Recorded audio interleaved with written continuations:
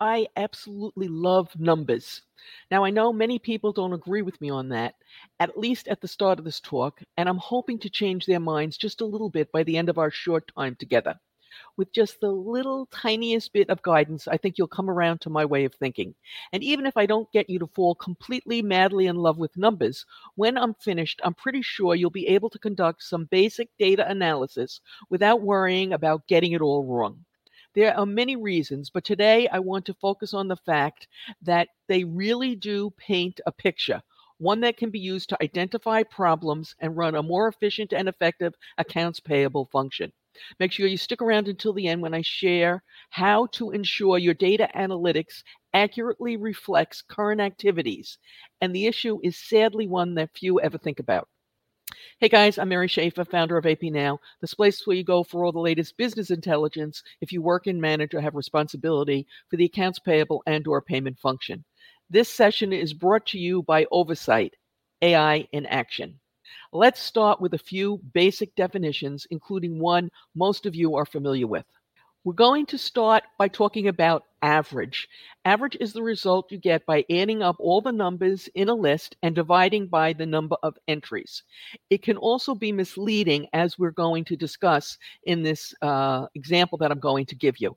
And by the way, another term for average is mean. Okay. And with this, I'm just going to present the example and then we'll bring it back down to the world we live in, the accounts payable space and data analytics in a little bit. But right now, simple average, you add up all the numbers. So in this example that I'm showing on the screen of 15, 13, 3, 2, and 2, you add them all up, it comes to 70, you divide it by 5, and you get 14. So our average of these numbers is 14. That can mean a lot of different things depending upon what we're talking about.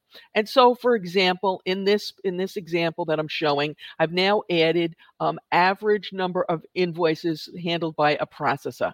So you can see that there is a wide difference, anywhere ranging from 2 to 30. So you might automatically say, oh, we want to focus on the person who is handling 30 invoices per hour, let's say it was, not the one who is handling 2, maybe. So the one who's handling 30 must be doing a better job. But that may or may not be the case. And the reason for that is, as you know, not all invoices are created equal. One invoice, for example, might have one item on it. Another invoice might have 300 items. Think about a hospital who's ordering supplies. So that's why a lot of times in accounts payable, we say, don't focus on number of invoices, but perhaps if you want to look at, productivity in this area, you might focus on a number of line items processed. Because in actuality, in this example, it may be that the person who's processing 30 invoices per hour is processing all invoices that just have one line item on them, and the people who are processing 2 invoices per hour are those 500,000, those $1 million invoices that have many line items. So we need to also keep that in mind and make sure we're always comparing. We're looking at a reasonable metric for what we're trying to measure. Okay, so the median is the next thing, and this is what I like to call it the middle number. It's the number where half are larger and half are smaller.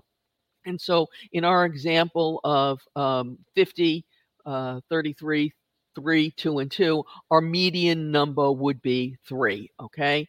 Sometimes it's useful to focus on this to give you an idea of where you stand. If there's, one super performer or super problem, this will help bring it out. Okay, so now we can see in our data, we have mean, median, mean and average are the same. We also have the median and the mode. And we need to really start this over. Okay. Mode is also a number that is sometimes calculated, and it's the value that appears most frequently in a set of numbers. This can be useful in certain circumstances. For example, if you're looking at types of errors and you're seeing how people make so many errors, but you see one particular error is being made over and over again, then you might want to investigate that. You might want to see. Mode is also a number that is sometimes calculated, and it's the value that appears most frequently in a set of numbers.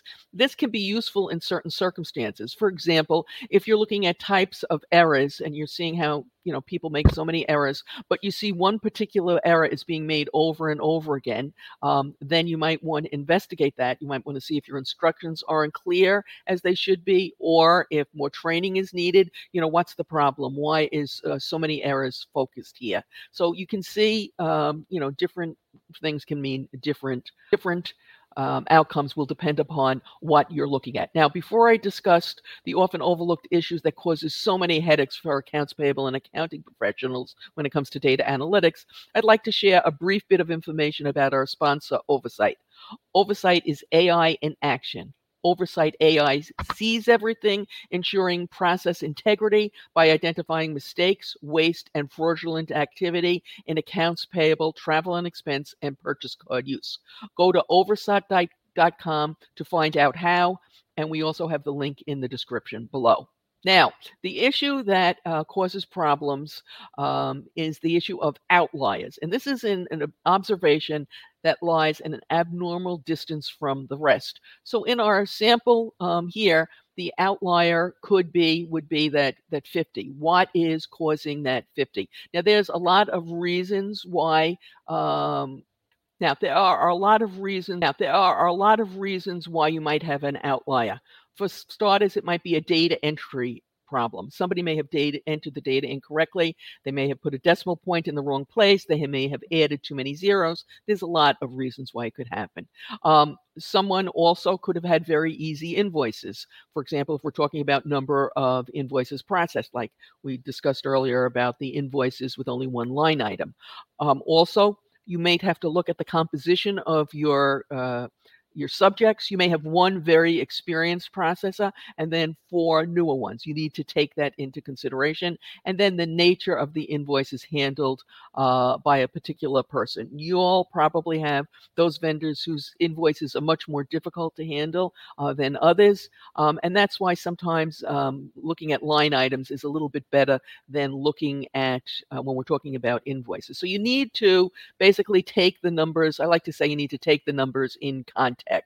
Now, you also want to make sure that what you're getting is actually a problem. So, for example, if we were looking for the number of invoice errors, and we see, we have our 50, our 33, our 3, our 2, and our 2, you might think, well, that 50 is terrible, and we should take it out, and that person, we need to do some extra training for that person. But let's think about it for a minute. Let's say that 50, is it 50 keying errors per day? Okay, that might be a problem.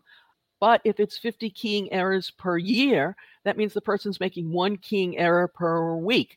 And you know what? That's fine. We don't have a problem. We don't have to do any additional training. So you need to look at the numbers in context and not just automatically say, oh, this one's so much worse. We need to do something about it, because maybe you don't.